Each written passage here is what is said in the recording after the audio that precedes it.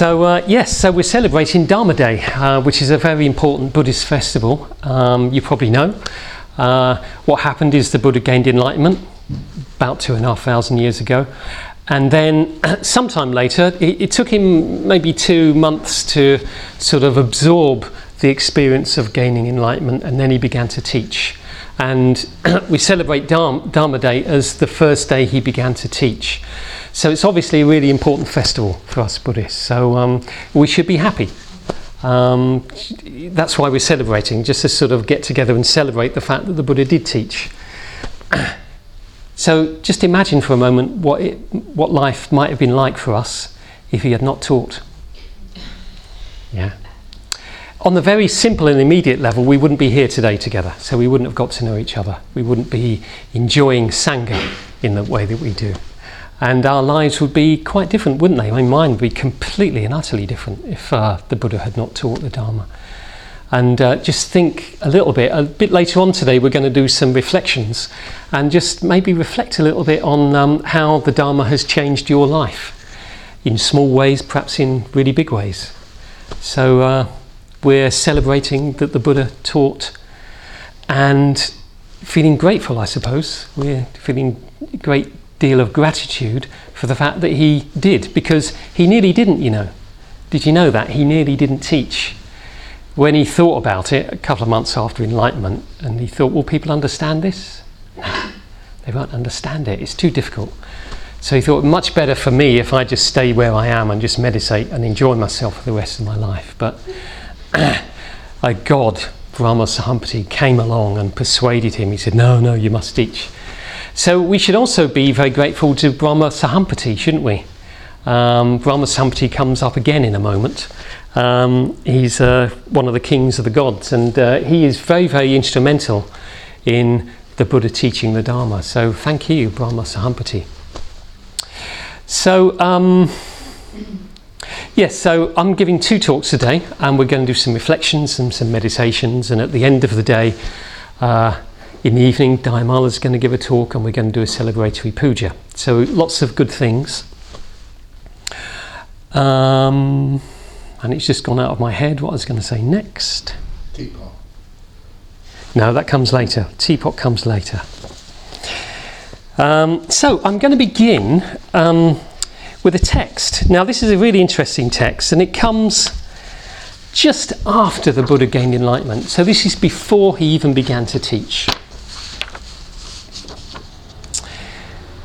It's called the Gaurava Sutta. Sutta, as you know, is discourse, and Gaurava is an interesting word. It comes from the word garu, which is connected with the word guru. And garu means weighty, significant.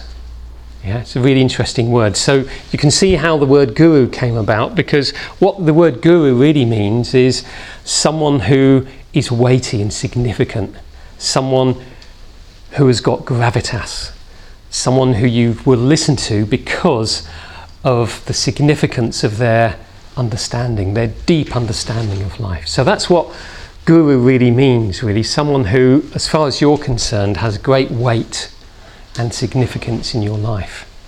So this is a very interesting sutta based on this idea. So I'll read you the first bit. I have heard that on one occasion, when the Blessed One, that is to say the Buddha, was newly self-awakened, so very, very recently gained enlightenment, he was staying at Urevala on the bank of the Naranjana River, at the foot of the goat herd's banyan tree. The banyan tree which later became known as the Bodhi tree. So soon after his enlightenment. Then, while he was alone and in seclusion, this line of thinking arose in his awareness. That's interesting, isn't it? This line of thinking. So he spent a number of weeks reflecting on his experience, understanding more and more deeply the significance of it. So it's as if enlightenment didn't happen in a second. It kind of did, but then the implications and the ramifications continued to reverberate through the Buddha's mind for weeks afterwards, and he did a lot of reflecting. So this line of thinking or reflection arose in his awareness. One suffers if dwelling without reverence or deference, without garava, without some kind of devotion to someone. One suffers if dwelling without reverence or deference, garava. Now, on what Brahmin or contemplative can I dwell in dependence, honouring and respecting him? So this is really interesting, isn't it? So very soon after the Buddha's enlightenment, he's totally enlightened. He's still looking for someone he can look up to. And this is, if you look back to his time before enlightenment, when he was trying to gain enlightenment, he had a number of teachers, didn't he? He went from teacher to teacher, and he learned everything that they had to teach. And they told him, look, you know everything, you've realised everything that I've realised now. And they offered him to co-lead their Sangha with him, but the Buddha still felt there was further to go. So he didn't leave these teachers behind with a sense of, oh, you're no good. He was really looking for someone to look up to. So when he gained enlightenment, he was still looking. So this is really interesting, isn't it? Still looking for someone to look up to. And what I find interesting about what he says to himself is one suffers if one lives without reverence and deference. It's a form of suffering to have no one to look up to, which is very, very different from much of our society, isn't it? With our very strong insistence on everyone is equal, no one is more developed than anyone else, no one's any wiser than anyone else, we're all equal. This is a very, very different understanding of life, isn't it? The Buddha said we suffer if we've got no one we can look up to. So that's worth reflecting on, isn't it? Why? That's the question that immediately occurred to me. Why do we suffer if we've got no one we can look up to? Perhaps you can reflect on this later on in the day. My own feeling about this is that it's in the nature of life to need to go beyond where you are at the moment. It's in the nature of life to go beyond, to go higher, to go further than you have. Life's okay, as it is, maybe. For us, of course, it is okay, isn't it? We've got enough to eat, we've got enough to clothe ourselves, we live probably in a shelter that's warm in the winter and coolish in the summer, if we ever had a summer, that is, but keeps the rain off at least. So we've got everything we need, so life's okay, but we still feel, don't we, that life isn't okay in another sense. That even though we've got enough to eat and we're looked after and so on, we've got everything we need to live, we still feel the need to go further. And this is what made the Buddha leave home, wasn't it? He had everything he needed. He was a young man, he was a prince, he had everything he could possibly want. But he still felt this... Apologies. He still felt this sense of, no, there's further to go. And what was the fourth sight he saw? You know, the first three were an old person, an ill person, and a dead person. The fourth one was a holy man, wasn't it?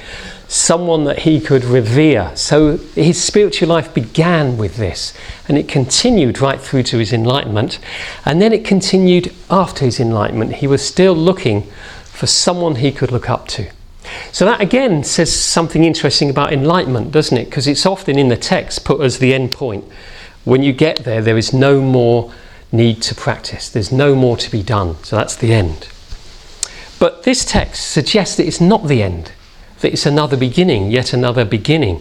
There's further to go. The Buddha was looking for someone he could look up to. But he had a problem, didn't he, there? Because he looked around with his divine eye and he thought, it would be for the sake of perfecting an unperfected aggregate of virtue. I'm sorry about the rather technical language here. An unperfected aggregate of virtue, that I would dwell in dependence on other Brahmin or contemplative, honouring and respecting him. Let me put in that in plain English. The only person he could honour and respect is someone who is further along the path than he was. And he couldn't find anyone further along the path. So he goes into virtue. Is there anyone more virtuous than me? No. He couldn't find anyone. Is there anyone more absorbed, more able to absorb their mind than I am? He couldn't find anyone. Is there anyone wiser? No, he couldn't find anyone. And so on. He went through a list of qualities and he just couldn't find anyone. He wanted to find someone who was more advanced than him that you could look up to. And in the end, he couldn't find anyone. Here he was using his divine eye to look around the whole world, the whole universe. Couldn't find anyone. So that was his problem. So then he came up with a solution. What if then I were to dwell in dependence on this very Dharma to which I have fully awakened, honouring and respecting it? Yeah, so the Dharma. So he couldn't find anyone that he could revere and honour and Garu feel is really significant to him, but what he could honour and respect was the Dharma that he discovered on the very night of his enlightenment. So that's what he decided to do. So this is really, really interesting, isn't it? And then Brahma Sahampati turns up. The wonderful Brahma Sahampati, we've got so much to be grateful for. He just turns up and he says, ranging his upper robe over one shoulder, he saluted the Blessed One with his hands before his heart. Isn't that lovely? His hands before his heart, the Anjali Mudra, and said to him, so it is, Blessed One, so it is, well gone one.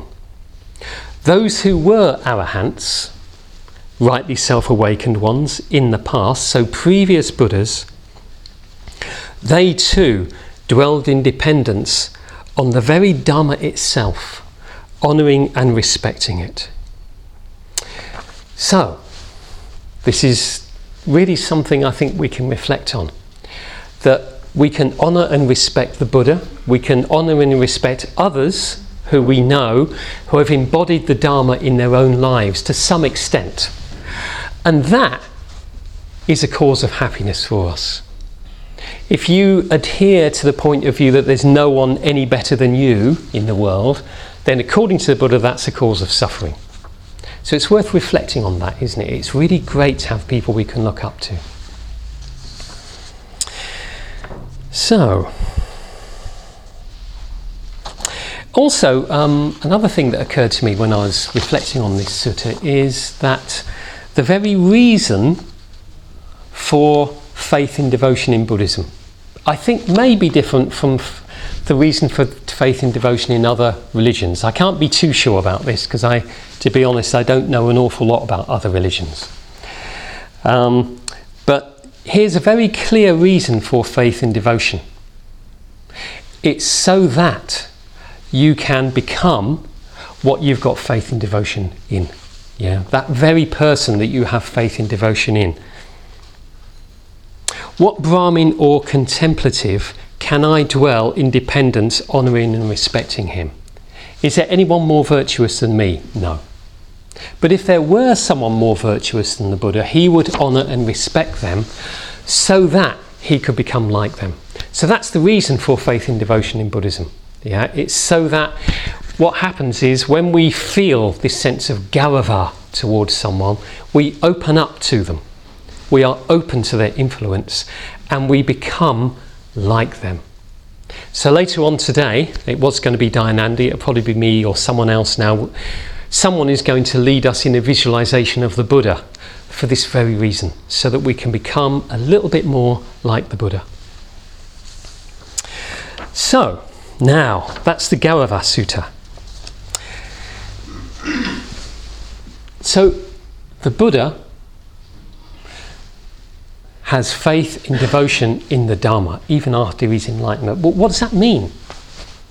What does it mean to honour and respect the Dharma? Because we need to know this, because this is what I'm hoping that we can do for the rest of the day. We can do what the Buddha did. We can honour and respect and feel faith and devotion, Gaurava, in the Dharma. This is what I'm hoping we'll bring about today. But what does it mean to do that?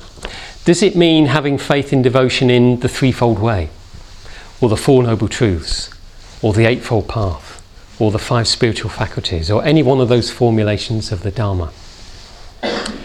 It does, but I think it means something else as well. I think it means something a bit more principial. What are all these formulations of the Dharma based on? What is lying underneath it all? What's lying underneath all these formulations of the Dharma is a law. This is sometimes what the Dharma is translated as in Buddhist texts, been translated into English. Sometimes you get law, L-A-W, that's the Dharma is the law.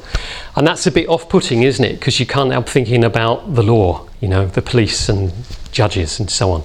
But it doesn't mean law in that sense. It means law in the natural sense of like the law of gravity. No, I can't drop that. What can I drop? I'll drop my keys. If I let go of these keys, you know what's going to happen to them, don't you? Yeah. Are they going to fly? Are they going to go up to the ceiling? Or they stay where they are? What's going to happen? We know, don't we? And that never, ever will not happen as long as we're living here on the earth with gravity. It will always happen. So the law of gravity always happens. Yeah. And we know there are loads and loads of natural laws like that. So I bought this so I could make myself a cup of tea. Now I'm going to use a match. Now this is a match that's been used before. So if I strike it, what's going to happen? Oh, the end's come off. It's made a mess. It's not going to work, is it? But if I take another one, this has got a kind of brown end to it. What do you think is going to happen now if I do that? Ah. Yeah, that worked. What about if, here's another one with a brown end. And what about if I put it in water?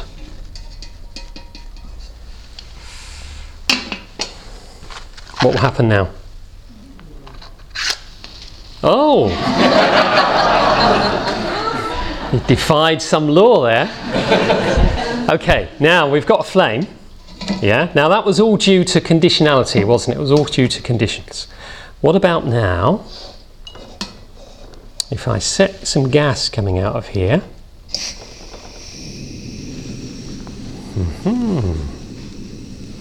Now that was due to some kind of law, wasn't it? Now if I put this on top of here, it's got some water in there. What is going to happen to that water now?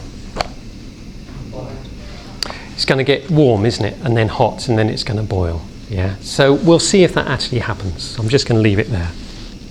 It's a bit like a magic show, isn't it? Okay. So the Dharma is based on just these things. Let's do another one. One last little thing. Here's a bell, and here's a hammer. What happens if I hit the bell on the hammer? Now that will always happen. Every time I hit that bell, it's going to make a sound, isn't it? Always happen. Will there be any time when I hit that bell and you get no sound? You're in a vacuum, okay. Or if I hold it like this, the bowl's cracked. Or if I hold it like this, you get a sound, but you don't get the same sound, do you? But now you do.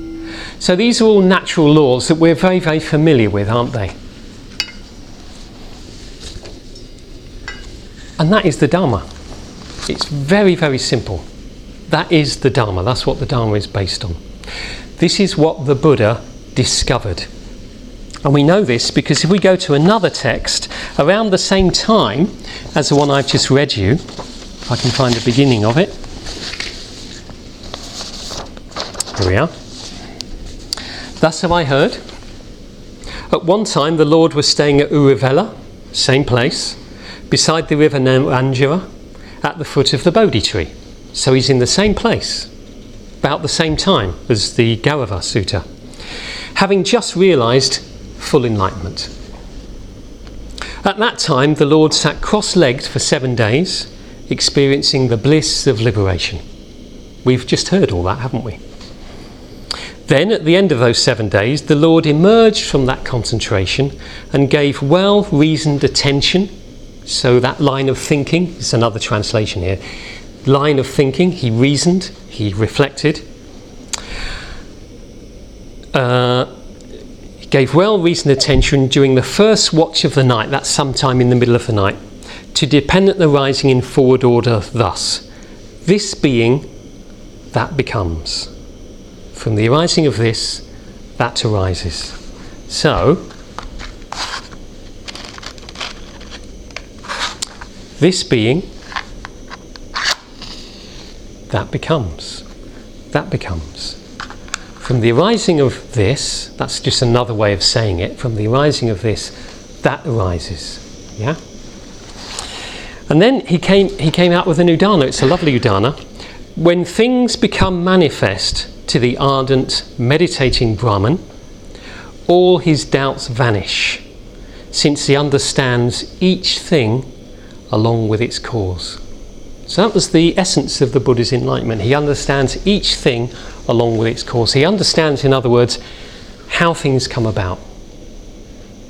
Then later on in the night, second watch of the night, he gave well-reasoned attention during the middle watch of the night, independent arising in reverse order. Thus, this not being, that does not become. From the cessation of this, that ceases.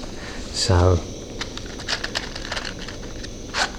this being, that becomes. From the ceasing of this, that ceases. Yeah? From the ceasing of this, I wouldn't be able to light that flame there. Yeah? So it's remarkably simple, isn't it? Remarkably simple. Then he gave another udana. When things become manifest to the ardent meditating Brahmin, all his doubts then vanish, since he knows the utter destruction of conditions. And then a bit later on in the night, thinks again, and he thinks in both forward and reverse order, as it were. This being that becomes, this being that is, from the arising of this, that arises. This not being, that is not. From the ceasing of this, that ceases. And then a final udana. When things become manifest to the ardent meditating Brahmin, he abides, scattering Mara's host like the sun illumining the sky. It's a lovely one, isn't it? Much more imaginal, that last one, less formulaic. He abides, scattering. Oh, can you see? What's happening? Steam. Oh, not quite boiled yet. Sorry, can I say the kettle is quite far that way. Is it? Yeah. Thank you. That'll be another. Yeah, but we don't want to do that one. The ceasing of that, that ceases. So it's really as simple as that. It's very, very simple. That the whole Dharma is based on that. And one of the interesting things is the Buddha never ventures to tell us why that is so. Yeah, that's why when I have school visits and so on, I say to the kids, is Buddhism a religion? Is it a philosophy? And they all have different ideas, but it's none of those things. Yeah, the Buddha doesn't say why things happen the way they do. He has no theories about existence. All he says is, they do. Yeah, whenever you strike a match, the flame comes. Yeah, when you put out the match, the flame goes. It's very, very simple. When you put a seed into the ground, as long as you have rain and light and the sun, it will sprout. Yeah. If you put a stone into the ground, it won't sprout. So it's very, very simple. That looks like it's just about done, doesn't it? Yep, we got boiling water. Now I've got a tea bag in here. So let's just turn the kettle off. I'm going to pour that into there. Now there's a tea bag in there. What do you think's happening in there now? The heat of the water is releasing the oils in the tea. Yeah, it's no longer clear water. Better put it back on there. It's all gone brown.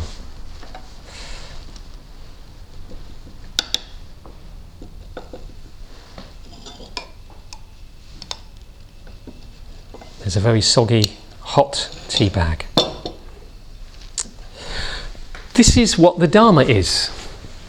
It's as simple as that. And we don't know why putting a flame underneath water heats the water. Well, we do, I suppose. I'm sure there are laws and so on, but it just happens like that. So that's what the Dharma is based on. That is the Buddha's big insight.